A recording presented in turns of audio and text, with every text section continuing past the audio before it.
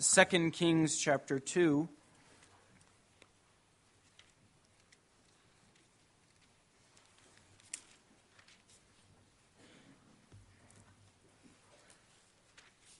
Second Kings 2, and we'll read verses 1 through 18.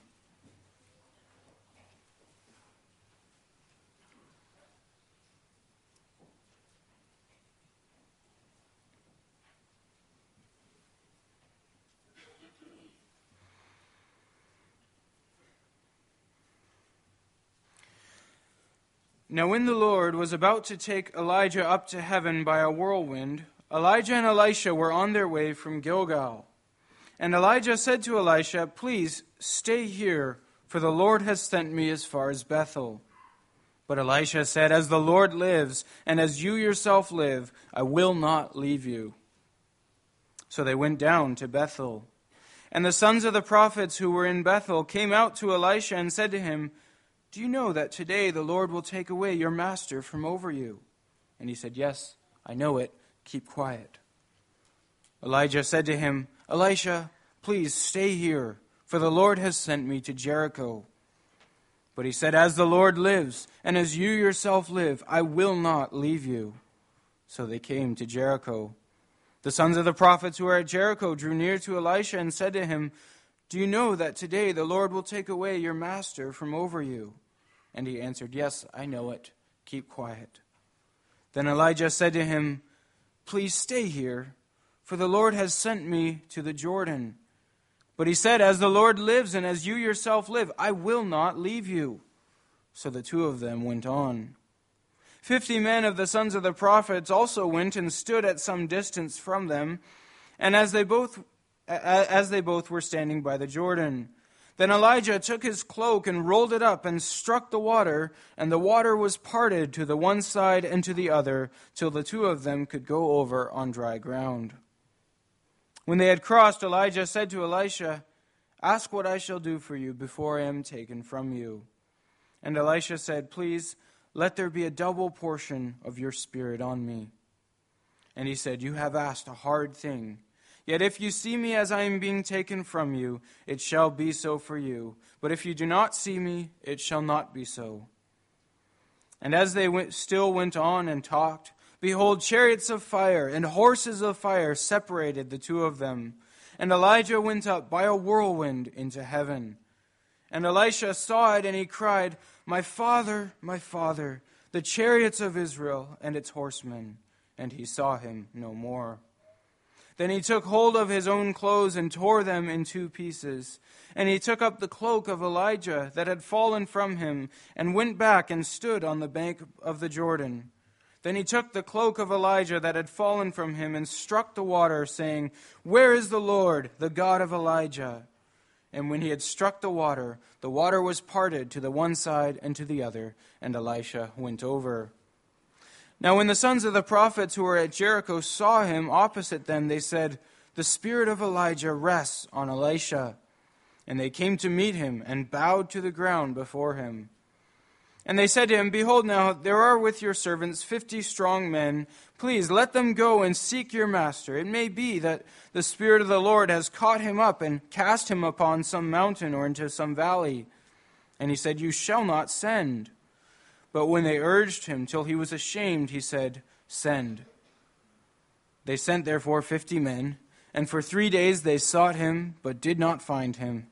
And they came back to him while he was staying at Jericho, and he said to them, "Did I not say to you, do not go?" Let's also turn to the New Testament, to the book of Hebrews.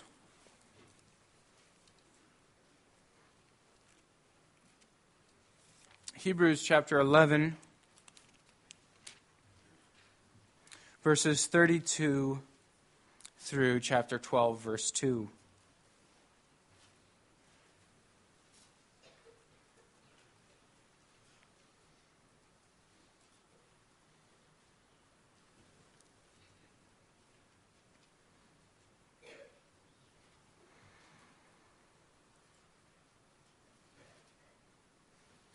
The author is finishing his summary of the lives of faith throughout the Old Testament, and he says in verse 32, And what more shall I say? For time would fail me to tell of Gideon, Barak, Samson, Jephthah, of David and Samuel and the prophets, who through faith conquered kingdoms, enforced justice, obtained promises, stopped the mouths of lions, quenched the power of fire, escaped the edge of the sword, were made strong out of weakness, became mighty in war, put foreign armies to flight.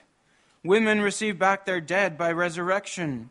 Some were tortured, refusing to accept release, so that they might rise again to a better life.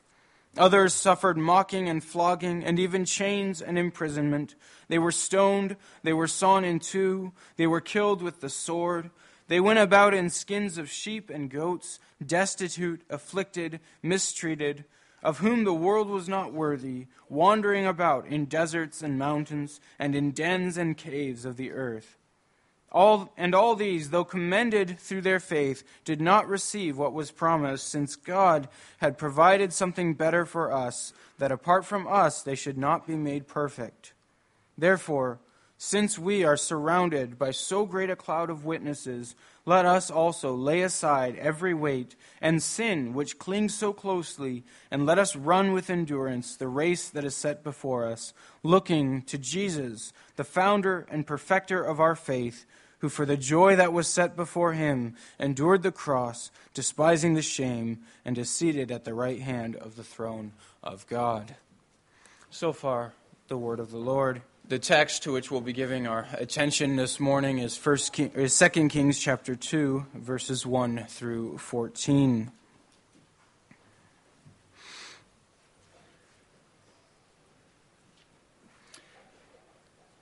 Brothers and sisters in our Lord Jesus Christ, what do you do when there are no prophets left? That's what we sang about in Psalm 74. There's no signs, no prophets left, and it starts to look like God is abandoning his people and his land. Well, that's what Elisha was going through, and you see that in the verses that are before us. The prophet who wrote this chapter, possibly even could have been Elisha himself, he wants us to understand and to feel what this day was like for him and for the prophets of his day. And we should get our heads into where their hearts and minds were at. We read Hebrews 11 also for that purpose. It tells us of the faith of the saints who have gone before during the time of the Old Testament, and it calls us to consider their faith, to think about their faith and the struggles that they endured. And then it calls us to look to Jesus, who is the author and perfecter of our faith as well as theirs, and then to pick up the baton and run the race of faith ourselves. Well, that's how we're going to approach this chapter also then this morning. We want to try and get our heads into their story, into their times, to be able to understand their faith so that we can learn from the faith that Christ had worked into their hearts to be able to run that race with that faith ourselves also today. Well, you can certainly feel the tension in this chapter. It's written especially from the perspective of Elisha. You notice that it stays from his perspective, so he gets to hear what the sons of the prophets are saying, and he gets to hear what Elisha says to him and what happens after Elisha is gone. And you get a glimpse of the sadness and the fear and the concern that was so deeply felt by the whole group that's called the sons of the prophets. That's the believing community of that time. Well, everyone knew, apparently, that Elijah was leaving. He had actually asked for this a long time ago, if you remember way back in 1 Kings 19, after he was on the run from Jezebel, and he said, "Lord, they've killed all your prophets. I'm the only one left, and they want to take me now too." And his prayer was that God would take him instead. Well, now that day was coming. God was going to honor that prayer and take Elijah home. You notice there's a journey that Elijah is taking, and that journey itself is important. It communicates an important message. He starts in Gilgal, in the heartland of the northern kingdom. Then he journeys down to Bethel. And then from Bethel, he journeys out to Jericho. And then from there to the far side of the Jordan. In other words, out into the wilderness. Well, to anyone who knows their Israelite history well, that journey is communicating a message. Elijah, the bearer of the word of God, the prophet of God, was reversing the course that the Israelites had taken into the land of Israel. The word of God was leaving the land, was undoing the conquest of Canaan. And so you can understand the concern that you see in the minds of the sons of the prophets. We can only begin to understand the thoughts going through Elijah's head. There are some, I should mention this now, there are some theological questions about what happened with Elijah. Did he die when he was taken up? Or was he like Enoch? If you remember, one of the first people that ever lived, Enoch was taken up without ever experiencing death. Is that what happened with Elijah? And if so, how does that reconcile with the fact that God requires death as the wages for sin? How can Elijah escape death? And moreover, on top of that, you notice that Elijah also reappears later in the Mount of Transfiguration when Jesus is taken up on the mountain. And then Elijah and Moses appear, and Elijah is there evidently in his body. And it seems to suggest that Elijah was in heaven with his body, although it also raises the question about Moses, which is another interesting story because we know Moses died, and yet angels fought for his body. That's what the book of Jude tells us. And so it seems that Moses also somehow had his body in heaven. Well, the best that we can tell from this text without answering all of the theological questions is that certainly Enoch was taken up without seeing death. That much is clear from the book of Hebrews. And Elijah seems to have been taken up in the same way. But they both still experience something like the experience of death, being taken from this earth, taken away from their earthly lives, and now living in heaven in their bodies. So unlike the rest of the saints, they have bodies in heaven, and there they are. It's not all that unlike the experience of death.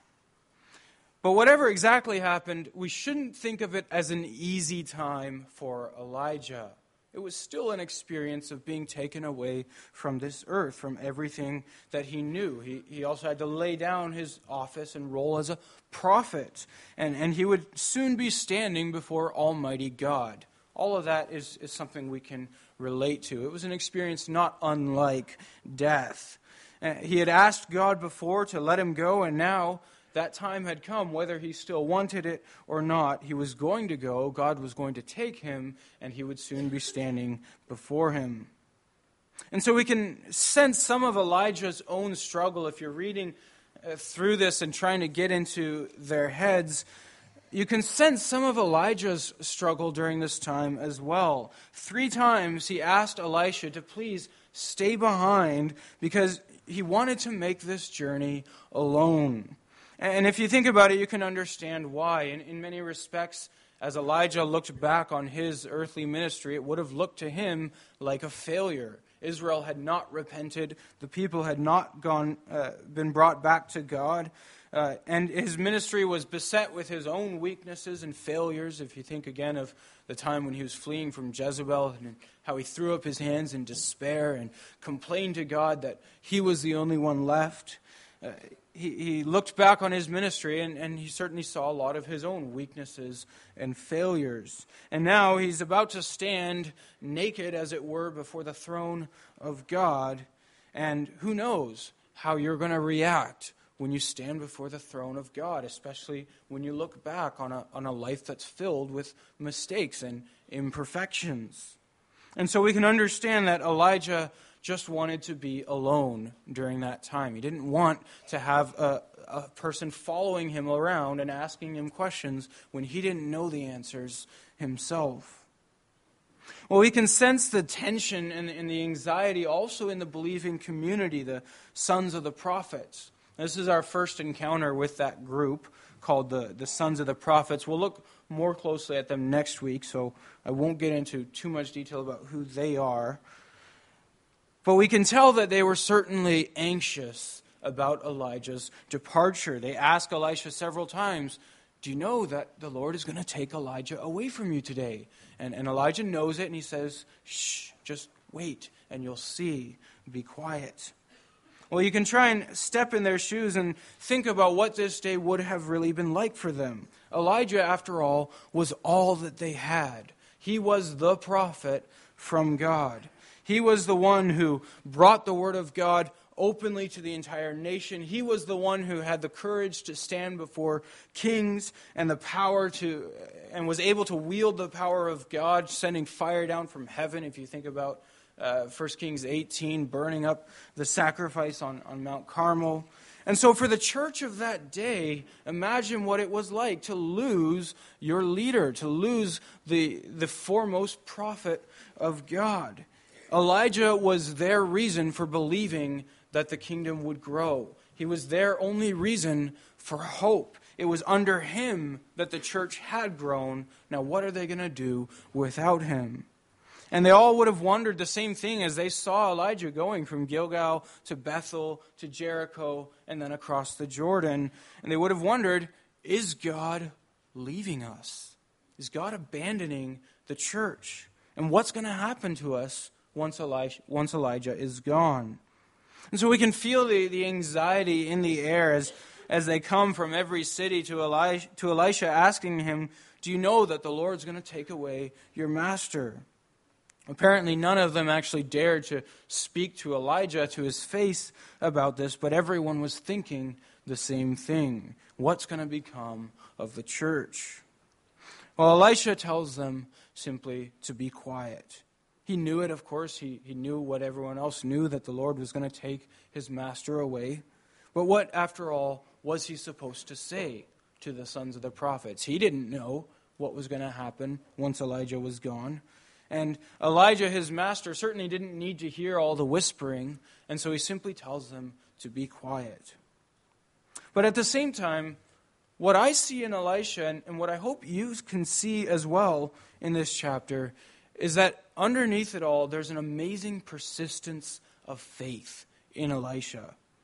Don't miss how hard it would have been to hold on to your faith during a time like this. They didn't know what we know. They didn't know how God would continue to build the church. They didn't know how God was going to keep on working through Elisha and through the other prophets. They look a lot like the disciples looked after Jesus ascended into heaven, sort of looking up and bewildered and wondering, what now? What's going to happen now? How do we go on without our leader? And yet you can see that Elisha knew his calling, and he seems to just hold on to that calling even in a time of so much uncertainty. 3 times he refused to obey Elijah's command to stay behind at Gilgal, Bethel, and Jericho. And he swears an oath each time, as the Lord lives and as your soul lives, I will not leave you. It's a vow made in the name of the Lord. He knew, he recognized, even if Elijah didn't want to acknowledge it, he knew that the Lord had called him to carry on the task that Elijah had. And for that moment, that was all he knew and all he was able to hold on to, and yet he did. He didn't let the fear and the very reasonable uncertainty shake him from what he knew was his calling in that time. He knew Elijah was going to be called away, and he, like everyone else, didn't know what to make of that. And yet he knew that his place was to stay with Elijah until Elijah was gone. Well, so brothers and sisters, we do well to step here into Elisha's shoes and to consider Elisha's faith in a time like that. He didn't know what the Lord would do, what trials would come, how the church would possibly hold together, and yet he knew his task. He knew the step right in front of him. He knew what God was calling him to do next, and so he remained devoted to the task that God had given him. That's all the more impressive because we get the impression really throughout the time between 1 Kings 19 and now, when Elisha became Elijah's right-hand man, we get the impression that Elijah was really never too enthusiastic about having Elisha there in the first place. Right from chapter 19, when he was commanded to go and anoint Elisha as his successor, Elijah never did anoint him. God told him to go get him, so he went out there to Elisha in the field and he threw his cloak on him instead of anointing him. And so Elisha got the message. The Lord had prepared him for that. But he never got the affirmation from Elijah that he was supposed to follow him. And even when he simply asked Elijah if he could say goodbye to his father and mother, Elisha said, well, what have I done to you? Go back then. He didn't want him there in the first place. Elijah seems to have resented Elisha's presence. And now you see that also in Elijah's final hours. He prefers to be alone. He doesn't want Elisha with him. And yet Elisha knew that that was where he was called to be. He knew he had to stay by Elijah's side. And so with all the fear and uncertainty that the church is experiencing and the lack of faith really on Elijah's part towards Elisha, it's amazing that Elisha knew what God wanted him to do and would not let go of that calling. It was faith that kept him at Elijah's side. It was the knowledge that God was preparing him to carry out a task that only God could equip him to do, and that this was where God wanted him to be right now. So if we want to learn from this text, we have to sort of put ourselves in Elisha's shoes and from that perspective to recognize the depth of his knowledge of God's calling for him and God's task that God had prepared for him. Well, when they crossed the Jordan, Elijah said to Elisha, "Ask what I shall do for you before I am taken from you." Well, Elisha already knew exactly what to ask for because he knew what God was going to ask him to do. And so he said, "Let there be a double portion of your spirit on me." Now, we should understand this request rightly. Elisha was not asking for twice the amount of the Spirit that Elijah had. What he was asking for was the inheritance of a firstborn son. That phrase, twice the portion, is a common phrase used in that time to refer to the sons, the firstborn son's inheritance. And so that's what he's asking for. Treat me as your son and give me your inheritance of the Spirit. And here again we see Elisha's faith, and Elijah himself recognized it. He says, "You've asked a hard thing." It wasn't what Elijah was expecting. And Elisha knew that he had asked a hard thing of the Lord. And yet he also knew that was the thing that he needed to do what the Lord was asking from him. Maybe it seemed like a crazy thing. It probably would have to all the other prophets to ask for the Spirit that God had given to Elijah. But he knew that was the thing he needed to ask for, and so he asked for it. And so Elijah promised him, "If you see me as I'm being taken from you, then you shall have it. But if you do not see me, then it shall not be so." Well, that qualification is of course necessary because it's the Lord who ultimately gives the Spirit. Even Elijah was not able to give that Spirit, so he gives a test by which the Lord can declare whether Elisha will have the Spirit. And again, you see the uncertainty of that time, even to the last minutes of Elijah's time on earth. Elisha is wondering, will I receive the Spirit? Am I going to see Elijah as he's taken away? And so you see Elisha's faith also in him taking the next step, even when he doesn't know what the outcome is going to be. Well, verse 11 tells us that the two of them went on talking for a time. We don't know whether that was for minutes or hours, but we can imagine that they talked about many things. I get the impression, and this may be just me, that neither of the two of them were really saying exactly what they were thinking. And the reason I say that is because when the time comes that Elijah is suddenly taken away, Elisha cries out suddenly, my Father, the chariots of Israel and its horsemen." It seems like it all just sort of broke loose in that last minute. Elijah didn't want to talk about his departure. Elisha didn't want to talk about it to the sons of the prophets. And then you get this scene where the two of them are just walking and talking, and you wonder, what are they talking about? But when Elijah's taken away, that's when Elisha finally cries out with what's on his mind. Maybe you've had a similar experience with the passing of a loved one, when you know it's coming and you just keep on delaying saying the most important things. And then suddenly when it's almost too late, then the dam sort of breaks open and you say what's really on your mind. Well, that's what we see, something like what we see here with Elisha. Neither of them wanted to talk about what the Lord was about to do until suddenly the Lord was doing it. And when Elisha uses that phrase, the chariots of Israel and its horsemen, he's not referring there to the chariots of fire that separated him and Elijah. He's referring to Elijah himself. And we know that because a few chapters later, someone else uses the same term for Elisha. So he's calling Elijah the chariots of Israel and its horsemen. That's the name that he gives to Elijah, and it shows how highly he esteemed him. No prophet had ever existed before like Elijah. And even in all the suffering that the church was facing and the persecution, they still had Elijah. He was like their army, like like God's army of chariots and horsemen, enfleshed in one person. And now God was calling that prophet away. And it seemed like God was taking from the church its entire spiritual army in the man Elisha. The only force for good that was left in Israel was being taken away. And so the grief and the distress and the anguish of the entire church is expressed in those words as Elisha looks up and sees the power of God being taken away and cries out, my Father, the chariots of Israel and its horsemen."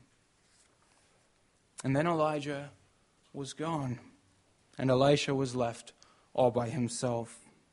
Verse 12 tells us he took hold of his own clothes and he tore them in pieces. This was his anguish at the loss of his leader. We can see his grief at the loss of the prophet Elijah and really the entire church's grief. But then once again, we see Elisha's faith in that time. He had seen Elijah go, and so he knew that according to Elijah's promise, he would receive the same portion of the Spirit. And that inheritance now needed to be taken up by faith. And that's what Elisha does. He takes up Elijah's cloak, which had fallen to the ground, and he struck the water, saying, "Where is the Lord, the God of Elijah?" Certainly the question that the whole church was asking at that time. But even in his distress and his grief, he exercises his faith. And God answered that prayer of faith.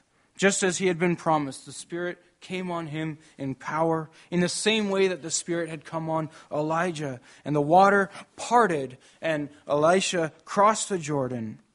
He had asked a hard thing, as Elijah said, and he had received that hard thing from the Lord.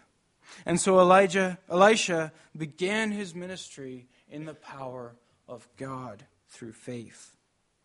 And brothers and sisters, consider well the faith of God's people in that time, especially in Elisha. This is what faith, even in the midst of grief and uncertainty and fear, with good reason for fear, this is what faith looks like.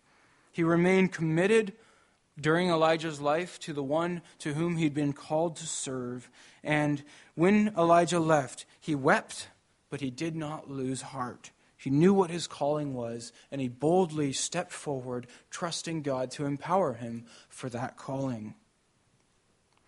As I consider Elisha's faith in that moment, I can't help but compare him to the disciples. I don't know if you had this thought, but the disciples of Christ, when they watched Christ being taken up at the end of Luke and in the first chapter of Acts, And the Lord Jesus had told them that he was going to leave, just like with Elisha and the sons of the prophets. They knew that he was going to leave. But you can tell that they still didn't get it. They didn't understand, or they just weren't ready to accept it because they didn't understand God's plan. And so even in Acts 1, they ask him, is it at this time that you're now going to restore the kingdom of Israel? Even after he told them, no, he's planning to leave. And the Lord Jesus simply told them, it's not for you to know the times or seasons that the Father has fixed by his authority. There's that uncertainty. There's that you don't get to know what's going to happen next. But you will receive power when the Holy Spirit has come upon you, and you will be my witnesses in Jerusalem and in all Judea and in Samaria and even to the ends of the earth. What a huge calling that God had given to these small, frail 12 disciples. And then verse 9 tells us, in Acts 1, verse 9, it says, after Jesus had said these things, as they were looking on, he was lifted up from their sight, and a cloud took him out of their sight. And while they were gazing into heaven, as he went, behold, two men stood by them in white robes, and said to them, Men of Galilee, why do you stand looking into heaven? Just like Elisha, that's all they knew what to do, looking into heaven, sad, confused at the loss of the Lord leaving them. And just like the sons of the prophets in Jericho, if you remember the ending of the part that we read this morning, just like the sons of the prophets, they wanted to go looking for him. They're looking up into heaven, hoping that maybe the cloud's going to move and then there he'll be again and maybe he'll come back down. All they can do is look up into heaven. But they were not called to look up into heaven. They were called with a task to work here on earth, to begin a new conquest of the kingdom, just as Elisha would do as he crossed across the Jordan, beginning that conquest all over again. That's what the disciples also were now called to do. And that's what we see Elisha doing, crossing the Jordan, entering the land, sure of his calling given to him from God. And for that task, just like Elisha and just like the disciples, they were given the promise of the Spirit to equip them to carry that task out. And here's why it's so important for us to learn from Elisha's faith. Because Elisha here recognized what the disciples initially didn't recognize, that he had a task to do and that God was going to give him what he needed for that task. When you find the disciples in Acts 1, they're confused, they're meeting together in small rooms, they're not sure what to do. Elisha is sure of what to do. He grabs the cloak of Elijah, hits the Jordan, and crosses into the land. And it begs the question, what about us?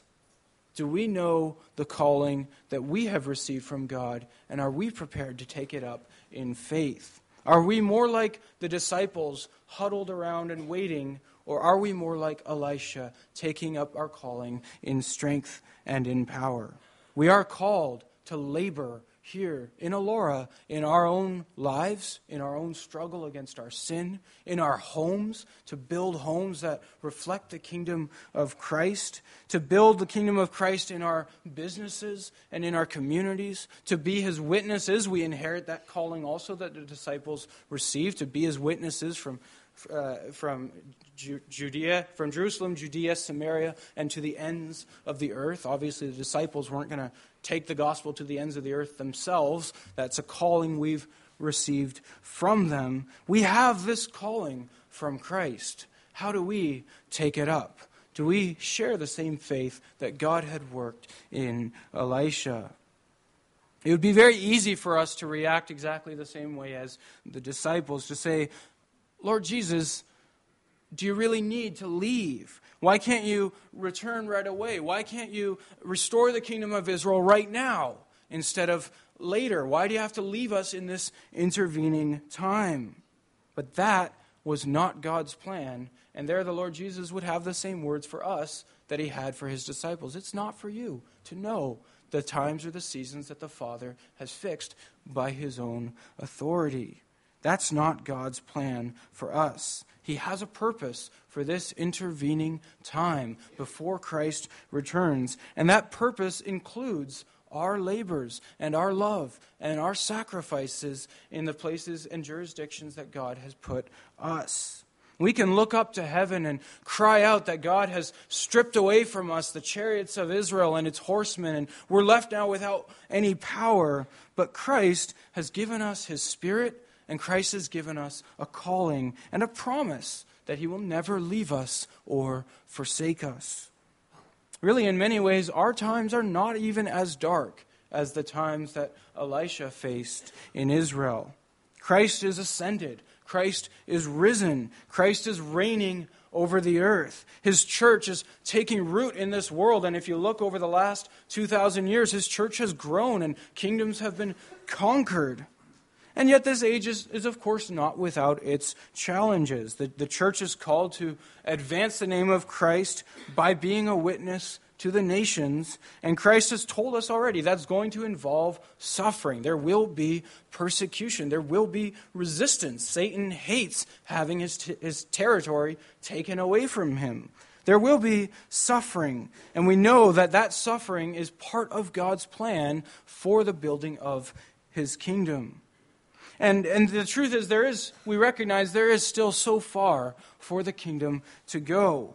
There are not only still billions who do not know the name of Christ, who are still lost in darkness, and there are indeed millions, even right here in Ontario, but even in this church, there's still far for us to go. And when you look around and you recognize that, it doesn't take long to recognize that, it can be discouraging. It seems there's so little faith, and there's times where we ask God, or we ask ourselves, is God even with us anymore? We see so much failure, so much weakness, so much worldliness even within the church, so little faith even within ourselves, if we're honest. And we don't see how God can still be working through us. And we're left wondering, has God taken away His power from us when Christ went up into heaven? Has God left us on our own? And the enemies of the church, they look so big. And they are big. They are threatening. And our own struggle against sin and the devil and the world and our own flesh can be so serious that we don't know how God could possibly still be working through us.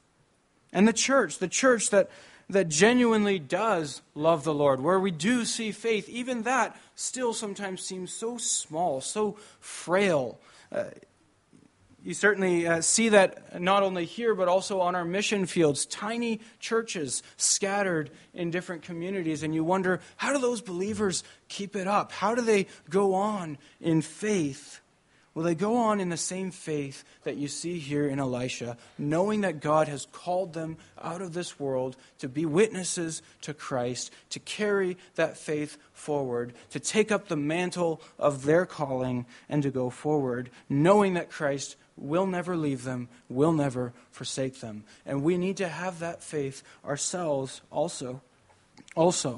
It's easy to be discouraged, to look at the church and to look at our land and to wonder what God could possibly do with the hand that we've been dealt. And yet, we need to recognize that Elisha was in even a much darker place. And he could sense his own inadequacy probably even more than we could. And yet we see him faithfully committed to his master, aware of his calling from God and ready to take that calling and put it into practice. We see him boldly standing before the Lord and asking for a portion of the Spirit that he knew he was going to need to carry out the task that he was given. There's bold prayer is part of that faith. And then when the time comes, we see him then going forward in faith. Sometimes it seems that it's in the darkest of times, in the worst chapters of redemptive history, that the faith of God's people stands out all the more clearly. Even when they don't know what's coming, and when they know that much of what is coming is not going to be easy, yet they still knew their God, hoped in him, and set out in faith in their very dark time.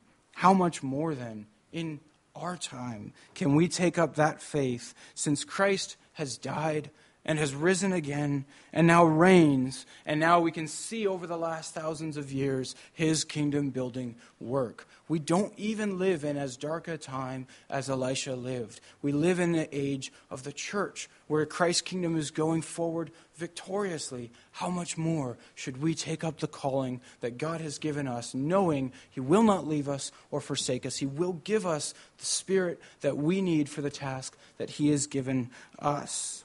And that's what you eventually see, too, in the disciples of Christ on the day of Pentecost. Though at first they were a small group huddled together with the doors shut because of their fear of the Jews, yet they did eventually receive the Spirit, and once they did, they went out to begin the conquest of Christ's kingdom.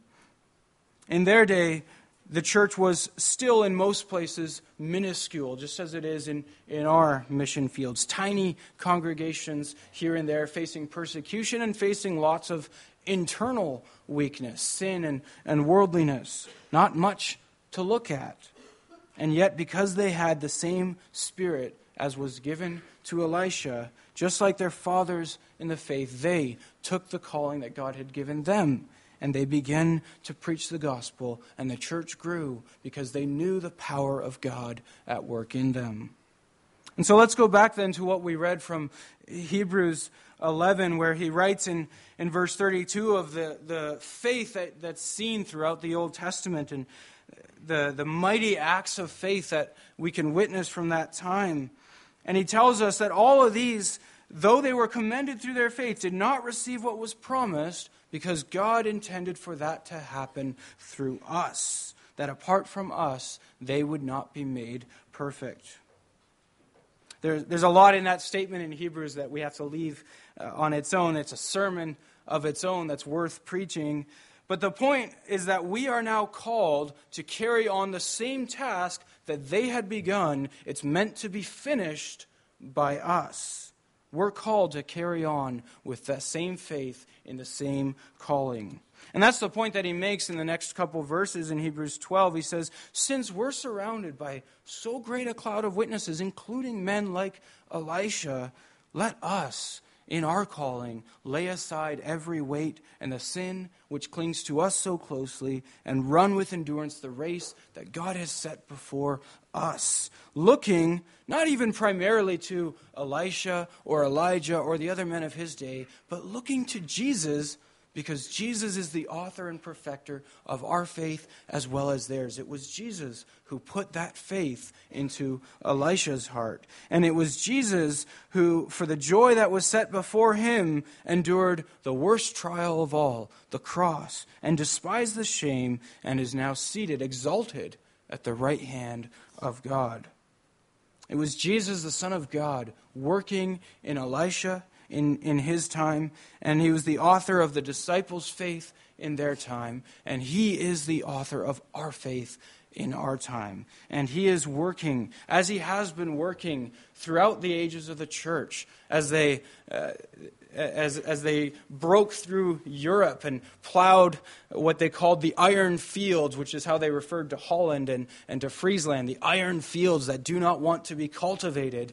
As the church plowed through those fields, it was the Holy Spirit at work in their hearts. And it's the Holy Spirit's at work in our hearts here today in Canada, even if the fields look just as hard and rocky and full of iron as they did then.